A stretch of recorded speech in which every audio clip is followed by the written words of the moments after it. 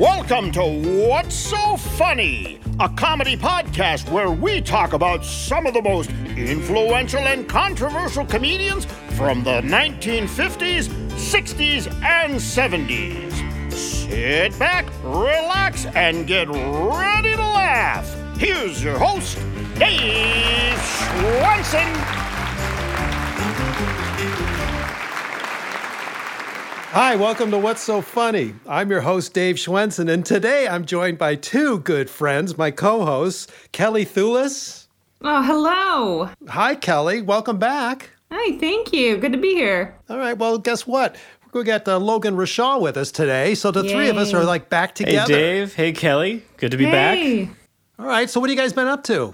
What's going on? Kelly, tell us what you've been doing. I haven't talked to you in a while. I don't. Well, you know what? I was actually on vacation, so I just got back from that, and it was a good family vacation. Not very relaxing, but lots of material to be found. I was going to say, in the old days, you'd invite us over for a slideshow, but now we can just check out Facebook or something. Yeah, right? Facebook is my slideshow. There will be a link in the comments of this podcast if you guys want to see my vacation photos. Very good. Well, Logan asked, where'd you go, right? We want to be nosy. Where were you? Oh, yeah. Well, we went to the exotic land of Marblehead, Ohio. Oh, wow. Swanky. The Great Lakes, as they call it, the Great Lake Erie. The beautiful Lake Erie, sure. Yeah. But, it was actually a lot of fun. My family, my grandparents used to have a home up there, so we spent a lot of times there as a kid, and so now it was fun bringing my own child up there to experience it. And she's never seen the big, a beach or a lake before, so it was a lot of fun like that. Well, just think you could have taken Logan and me with you. That way you could have said you had 3 children with you. Well, you guys are always in my heart, so. Okay, enough of that. I'd rather be on the beach. I'm tired of this nonsense. Logan, what's happening with you, man? I'm actually just prepping up for a vacation this week. I'm going to Hocking Hills in Ohio. So I'm going to do some hiking, hang out in a cabin, and avoid people for as long as possible. Wow. Nice. Yeah. So I'm not going anywhere. Do you want to come to Hocking Hills? You like to hike? Actually, no, I don't. Well, you begrudgingly hike often. Yeah. I like to be close to the water, to be honest with you. All right. Well, it's fun talking to you guys, but I even know what's more fun than that is talking about our special comedian today, Jean Carroll. Yes. Yeah, let's talk about Jean. This is kind of an interesting one because not a lot of people know about Jean Carroll. Which is really a shame. It's such a shame. I'm so excited that we're doing this to bring her some light. She should be known by more people. Yeah, she is kind of like someone, I don't want to say she's been forgotten because she's influenced so many comedians, but, she retired from comedy a long time ago, and her name is not really, it used to be like a household name, Jean Carroll. Right. Back in the 30s, the 40s, the 50s, and even into the 60s. And then she dropped out. She stopped. She retired. And so a lot of their newer comedy fans don't really know much about Jean Carroll. So we're going to fill them in. Yeah, she has come back into, some people's, field of vision here just because of the show, The Marvelous Mrs. Maisel. A lot of the writers have given credit to her backstory, Jean Carroll's story, as some inspiration for the show. So there's been a little bit more exposure to Jean Carroll in recent years, but really still, unless you're digging up those facts, you don't really know that. Yeah, and there's been some tributes to her. I mean, some of the comedians she influenced, especially like Lily Tomlin, Joy Behar, and then of Phyllis course, Diller. The late Phyllis Diller, and that was their influence. Yeah, and there's just not that much there because she retired so early. Like you said, it's kind of before a lot of these things were being recorded. There's clips of her on Ed Sullivan, but she's only got one album, and it's a great album. Yeah, Logan, didn't you dig that album up for us? Yeah, so it was tough for us to find on short notice because there's not like a digital presence. You can still definitely buy the album. I ordered a copy. It was $10 with shipping included, so people can find it at least. But it's called Girl in a Hot Steam Bath, came out in 1960. And for us, I had to just start digging online, and I found an Indian music streaming service that had it. Oh, you couldn't get it on Spotify or Pandora. It was like Ghana, an Indian, like country-specific music streaming service. So I had to finagle a bunch of things, make it look like my computer was located in India so I could even stream it. And then I was able to get us all copies so we can listen to it on short notice. But you can definitely find an LP of it if you still listen to that kind of stuff like I do. That was going to be my question. I was like, when you say you could buy the album, you mean like the album, the record album, correct? I don't even think there were like CDs of it, but you can buy the record, and I mean, it's cheap. It's $10. You can have it shipped to you, but it's worth it for sure. Yeah, well, I was surprised when I got that email from you that you had the link, and I tuned in and listened. I went, wow, I thought this would be out of print. I didn't know you can get this anywhere. I was trying to figure out how to plug my record player back in. I was like, I don't. I'm running around here looking for a stereo needle. Yeah. Hey. But it's a good album. Like, I think it holds up today. It does. I mean, yes. We talked about Mort Sahl having the first stand-up album, but she was one of the first people doing stand-up.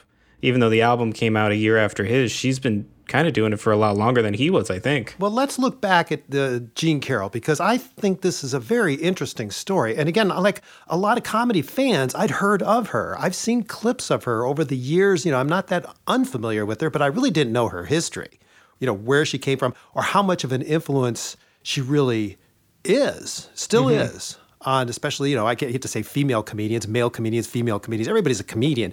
But, you look back at, again, like when she started, there were no female comedians, stand-up comedians at that time. Moms Mabley, I'll go with her. I always think she was the earliest, but, she was kind of in a separate circuit, though. Yes. Yeah, she was in the Chitlin circuit. Yeah.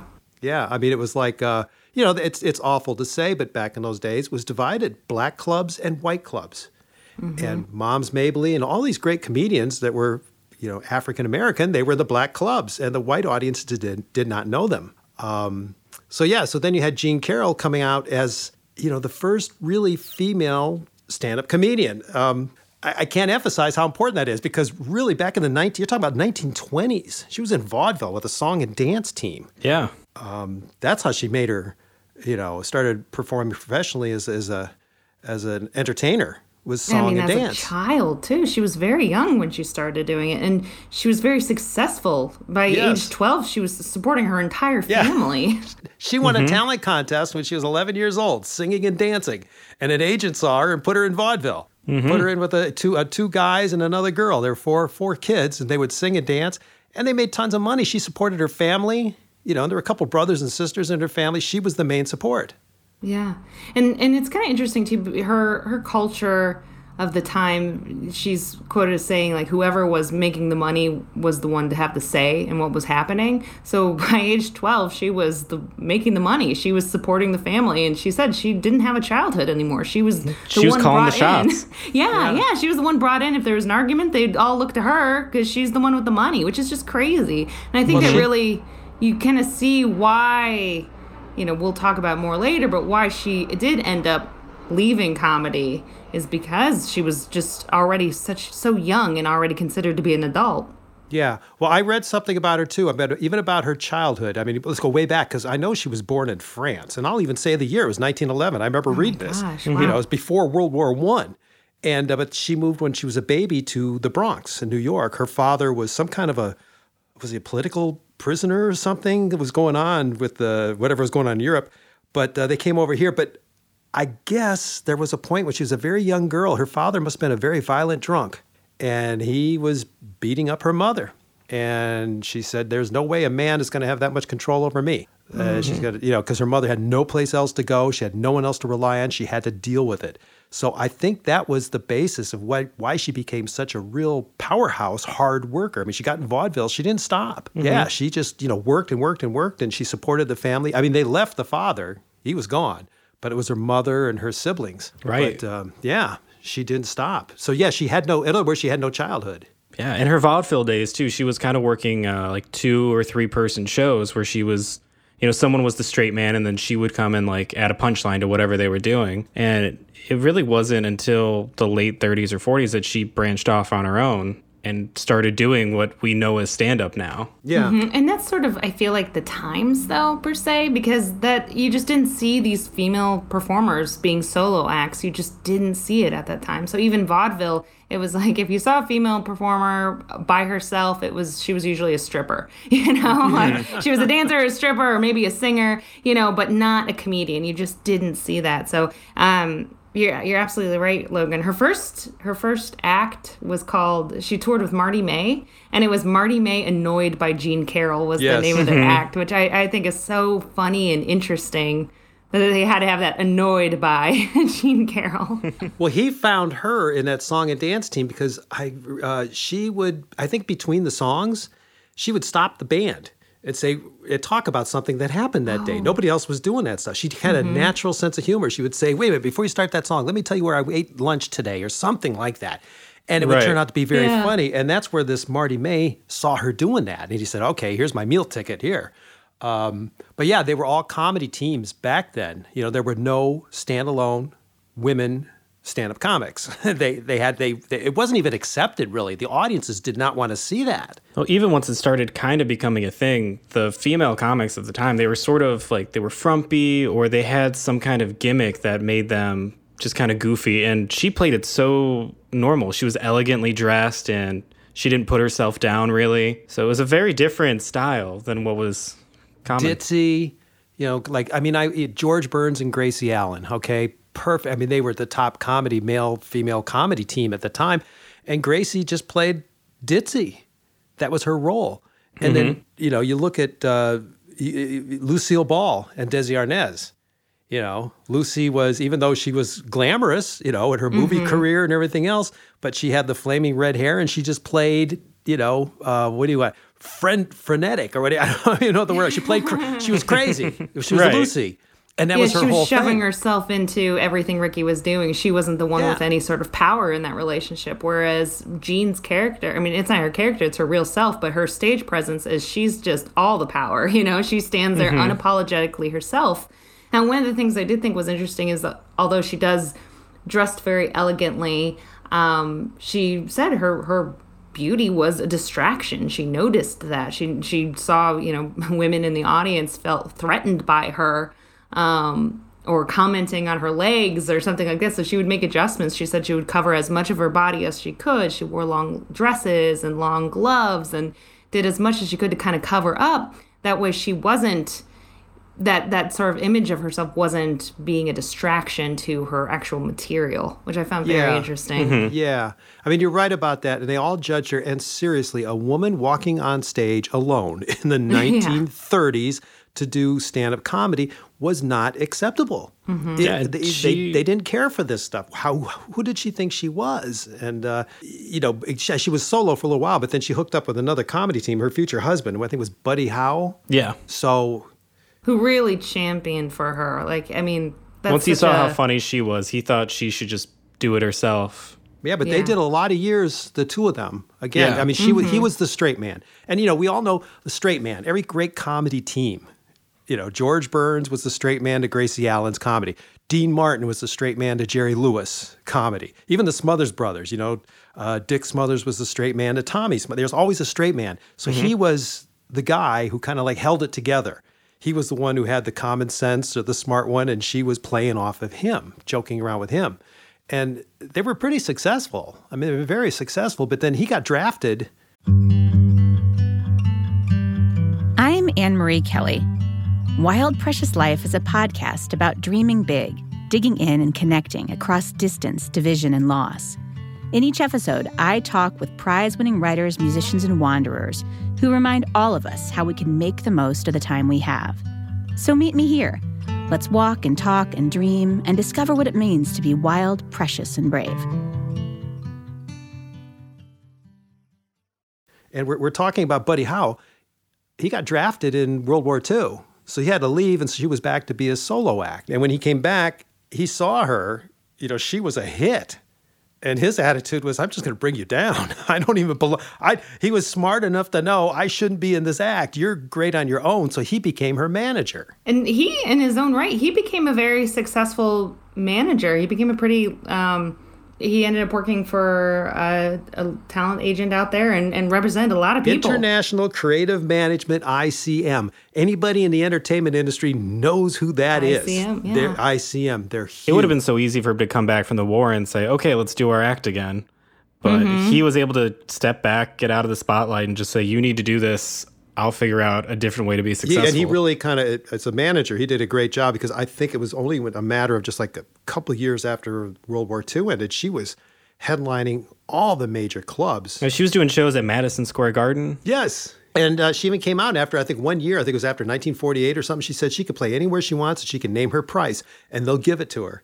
Just can't emphasize how big she was as an entertainer. The late 40s, going Part into the 50s. Part of that was television, too, because she was huge on Ed Sullivan's show. She had an exclusive contract, and she was getting $10,000 an appearance to go on his Sunday night shows. Yeah, let's put this into perspective, because I can't help myself. You know me, I've written a couple books on the Beatles, and I do kind of talk about music and comedy. Oh, do they have a connection to Ed Sullivan? Oh, let me tell you the connection. Jean Carroll, she signed a contract with Ed Sullivan. This is in the 1950s, okay, early 1950s. Every time she appeared on the show, she got $10,000. I mean, that was big money back in the 50s. Okay, put it in perspective. When the Beatles appeared on Ed Sullivan in 1964, when they blew up, they got $10,000 for 3 appearances. He only gave them $3,500 or something for each appearance. Did they have to split it too? Yeah, they had to split it. Oh, that was why you got to be a solo thing. act. Yes. So here, they did 3 shows. They got $10,000. Jean Carroll would do 1 show. She got $10,000. And she did about 20 shows. Yes. Yeah.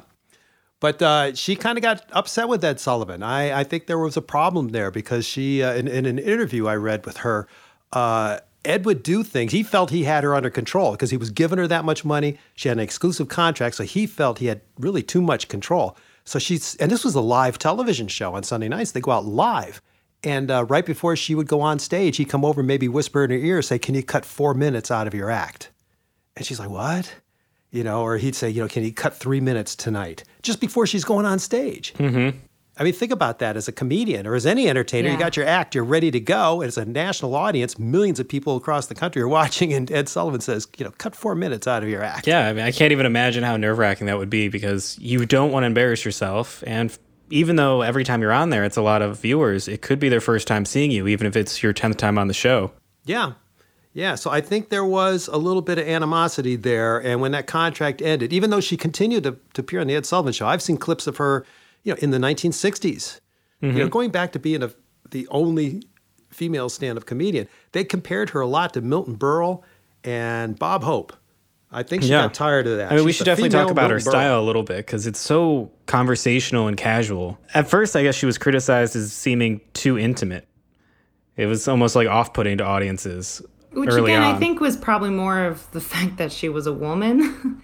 I think that really had a lot to do with it because, I mean, we saw that sort of style happen with other comedians of that time, but it was her that they said that sort of natural conversation was just not acceptable. And I think there was just a lot of people looking for ways to put her down because she was a woman. And she was kind of getting criticized from men and women. Oh, yeah, all over. She really had to defend her right to be on stage, and she did it. And, and it's really interesting, too, because she didn't... A lot of the comedians that we sort of review... I know we did an episode on Red Fox recently where he was like, "I'm going to be a star no matter what, and it doesn't matter what comes in my way." She's like, "I don't care if I'm a star." She really was like, had no cares whatsoever of fame and fortune, but she just did it because she enjoyed it and she was good at it. And so she's like, I'm just Jean Carroll. I'm not playing a character. A lot, she got accused of stealing jokes a lot, stealing material. And she's like, "Nope, I write all my own material." And in fact, they say like a lot of people actually probably stole their acts from her. Going back also to like her material and what she was doing, think back to those times in the 1930s when she was doing this. It was vaudeville. And these were all men, stand-up comedians, and they were all stealing each other's jokes. Mm-hmm. They all had the same act because there was no television.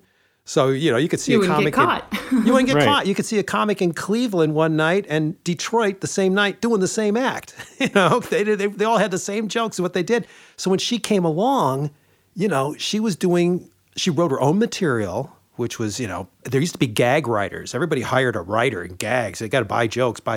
She started writing her own material, but was based on her life as a woman. Mm-hmm. Okay, things that interest her. I mean, at that time, too, it was like family. It was like shopping. It's like, the comics back then were making jokes of, "Take my wife, please." Okay? Well, she talked about her husband. And, they couldn't steal that, And it really just set her apart. And, you know, it was a whole different ballgame. Then after she had a kid, there were people at the shows, like women at the shows were asking like, oh, well, what's your baby doing if you're on stage? Yeah, who's taking care of your kid? Sadly is still a thing as a female comedian with a child. You get that question of like, well, who's watching your kid? Well, her father is, so off. Sorry, cut that out, Sarah. I thought this was a family show. Cut that out, Sarah. Wow. But no, I mean, we dug into something personal here now. Kelly, who's watching your child? I know. It's so, but it really, we still get that. And even the comments about dress, like I remember just in a couple seasons ago on Last Comic Standing, there was, Aida Rodriguez, they said the critique was, well, you're too pretty to be on stage. It was like, how is that a critique? You know, so it's still, we still unfortunately see these sexism things going on today, which is part of the reason why I'm so excited we are doing this episode. I agree all the way with what you're saying. I mean, I honestly do. I mean, my gosh, I mean, do you think we've evolved since the 1930s to accept, you know, everyone's personal, like what they do when they go on stage and they talk about it. And so, you know, you're a mother and you're on stage, you're only performing an hour every night. Hey, you got 23 hours a day with your kid. But what I will say is what I really like about stand-up is getting different people's perspectives on the world. And you can't have that if it's all men. And that's kind of what vaudeville was. You had a lot of take my wife jokes, but it's interesting to hear someone from, you know, the 40s and 50s having that perspective of here's why my husband's a dope. And, you know, and again, the thing is, too, that she came out as herself. She didn't try to goofy herself up, you know, look funny like Phyllis Diller with the fright wig and the big earrings and, you know, Lucy with the teeth blacked out and all that kind of stuff like they did all that. I mean, she came out like she was going to an evening affair, you know, a black tie affair with her formal gloves up to her elbows and her, you know, her elegant dress and her hair and everything. And, you know, they weren't used to seeing someone like that on stage and then doing comedy. And, you know, talk about something that is still relevant. Her material, we kind of touched upon this before, that album, Girl in a Hot Steam Bath, a lot of those jokes, I mean, yes, there are some timely things. Like it starts out with a joke about her wanting to buy a mink coat. But it's like if you replace mink coat with, you know, an iPhone or whatever, you know, whatever, it still really plays well. And a lot of her material is like that. It's, you know, minor tweaks to update it, but for the most part, it's still very much relevant. The jokes are all certainly like still there. There's nothing that's being like missed in translation. And she's very New York. When I listen to her, I mean, I think she grew up in the Bronx, but she has that real New York accent. And when she talks about people, I mean, she, you know, again, with that thing about the bit about buying the mink coat, you know, she's dealing with, you know, a guy from the mob or somebody. Somebody's connected. Okay, don't you worry about it. And when she goes in to buy a dress, oh, don't worry, honey, that's your size. She imitates those people with the real New York, kind of Bronx, kind of the kind of people you would meet in that situation. I love that character, too. That was a fun character to just listen to her do. Oh, yeah, it still holds up. I mean, I'll tell you guys, I lived in Manhattan, in New York City for a lot of years, and I went down a couple places to buy a few things, and you met some of those people, and you were almost afraid not to buy it. Okay, I'll take it. But, yeah, I bought a suit one time from a guy that must have fallen off a truck or something down in Mulberry Street. I'm like, yeah, I guess I'll take it. Doesn't fit, but doesn't matter. I guess I'll take it. Just buying suits off Red Fox. Yeah, exactly. That's what it was. I was really impressed by the album. I mean, even that first bit about the mink coat, that's a 12-minute story. And that's a big way to open your album is one 12-minute story, and it kills. It's so funny. And the thing is, too, about her writing, it is a lot of jokes in there. I mean, she's doing monologues. She's telling you a story, but there are jokes within the story. I don't know if non-comedians would understand that. I mean, there's some comics who are great storytellers, and you laugh because there's so many colors and descriptions and things like that in the story. And then there are other comics who are more joke tellers. She seems to combine that. Yeah, I mean, if you took just the one-liners, you would have, like... Yes. You'd still have 9 minutes of one-liners in there. There's 3 minutes of actual story. Yeah. Just peppered with jokes everywhere. And, you know, her stage experience, again, you have to learn this stuff on stage. You can't sit in your living room and practice to be a comedian. You have to be out in front of an audience and you know, hear what works.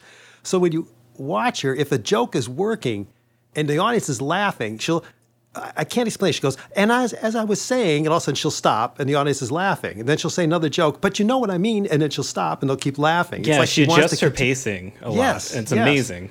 Yeah, you really watch her do that. And, you know, it's experience. I mean, years and years of experience. She's good. And you can tell so much of this is just her living her life, finding the funny in her own life experience, because she laughs at her own jokes. You can tell she's just up there on stage just enjoying herself. I mean, it's a shame that there's no video of this album out anywhere, because I'm sure it was just, there are clips of her that you can watch that are just so much fun, but I really would have loved to see like this whole album live, because she just seems like she's having so much fun. Yeah. Mm-hmm. And, I think now that Kelly, you just reminded me, I think I read somewhere on her once that she stopped performing, again, to be a wife and a mother. Mm-hmm. But also, I think she stopped laughing at her own material. I think she said that in an interview. She finally was done. Yeah. She would have a hard time going through with shows when she was dealing with things at home. Like her daughter had medical problems, and so did her mom and sister. And some nights she'd have to go perform and do her act, but she just wasn't happy while doing it. Yeah. And that can be really tough. If you watch her when she's really, cooking, really great, like on the Ed Sullivan Show, these clips are on YouTube, or some of these others, when she's laughing at herself, she is having a good time. You can tell. And I assume then there were times that it was just too hard for her to go on stage. And then she had some health problems, too. I heard she had a heart attack or something. She had a heart condition. She had a heart condition her entire life, but in 1969 she had a heart attack. And that was it. That was her excuse to. I don't really want to say excuse, because it sounds like she was looking for one, but she kind of was, and that was it. That was her out of show business. She said, I had a heart attack, and now I'm done. Yeah, and that was it. And she lived a long life after that. I mean, she retired 1968, 1969, and she didn't pass away until 2010, and it was just a few days before she turned 99 years old. And she never went back to comedy, which I thought was interesting, because she had offers every now and then. Yeah. Lily Tomlin, I think, offered to have her guest host The Tonight Show with her, and she turned it down.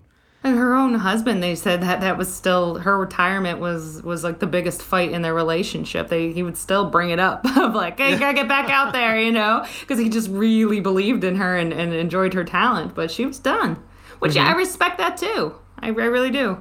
And she said she could have been the next I Love Lucy. Yeah. She had 2 sitcoms. Well, no, she only had one. Sorry, she had one. It was 1953. It was called Take It From Me. But they kind of like also was called AKA The Jean Carroll Show. Yes. So that was a time where you could just switch the titles whenever and no one noticed. But yeah, it was her own sitcom show, but she only did it for 12 episodes or 12 something episodes, like that? Yeah. 1953 into January 1954. And she was primed to be the next Lucille Ball, or the one, I don't know what years Lucy was on. I think Lucy was on at that time too. I think it was around the same time, yeah. So. Okay, yeah. But her show was different, that she would open up, and I read this too, and like you can find television history. I love finding that kind of stuff. She would open up each show with a monologue. Yeah, she would break the fourth wall. Yeah, she would break the fourth wall. And then I think even after some of the scenes, she would turn to the camera and do a bit of a monologue of what people saw. But from what I understand, they said that because she was so into, they didn't know if it was Brooklyn or the Bronx where the sitcom was supposed to take place. They thought people in the Midwest couldn't relate to it. They were having a hard time. But also I read, this is interesting, and I don't know the actor's name, but whoever they cast to play her husband on the show, I think she did not like this guy. Yeah, I heard that too. Yeah, she said he was miscast. They should have got someone else. I don't think she liked him. I don't think they got along. I don't know that for sure, but that's why she pulled the plug. She said she wasn't happy. Yeah. She wasn't, it was her show, and she wanted him out and someone else in it. And the network says, no, you can't do that. That's who we cast. He's going to be your husband. You don't call the shots. She goes, yeah, you think so? It's my show. Guess what? We just pulled the plug on it. Yeah, and it's a shame you can't really find that stuff, but it's really fortunate that there is at least one album of hers, and it's fantastic. And you found it, And Logan, all and we you thank you have for to that. do is change your computer to say you're from India, and you can have it too. Or you can buy it, get a record player, listen to it. It's definitely worth the investment. Well, while you guys are changing your computer formats to India, I'm going to say this has been a lot of fun talking with both of you, Kelly and Logan. I had a blast because, I'm telling you, Jean Carroll is really a legend of comedy, so special.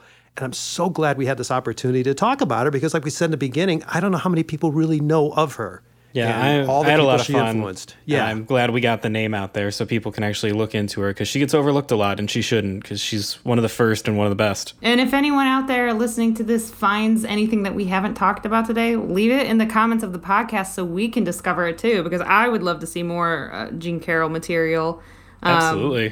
So if any other comedian detectives out there know where we can find this stuff, please put it in the comments of the podcast and share with everybody. Also, if you do any babysitting when Kelly's on stage. Please. I had to throw it in. All right, on that note, I'm going to sign off. I'm going to thank you guys for another fun time. I enjoyed this a lot. So, Kelly Thulis, it was good talking with you. Oh, so good to talk with you, too. We'll talk with you again soon. And Logan Rashaw? Thanks again, Dave. It's always a blast. All right, man. I had a good time. All right, that's it. I'm Dave Schwensen. You're listening to What's So Funny. And until next time, keep laughing.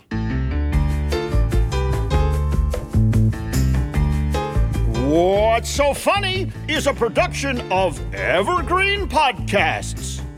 Special thanks to executive producers Joan Andrews and Michael D'Aloia, producer Sarah Wilgroup, and audio engineer Eric Koltnow.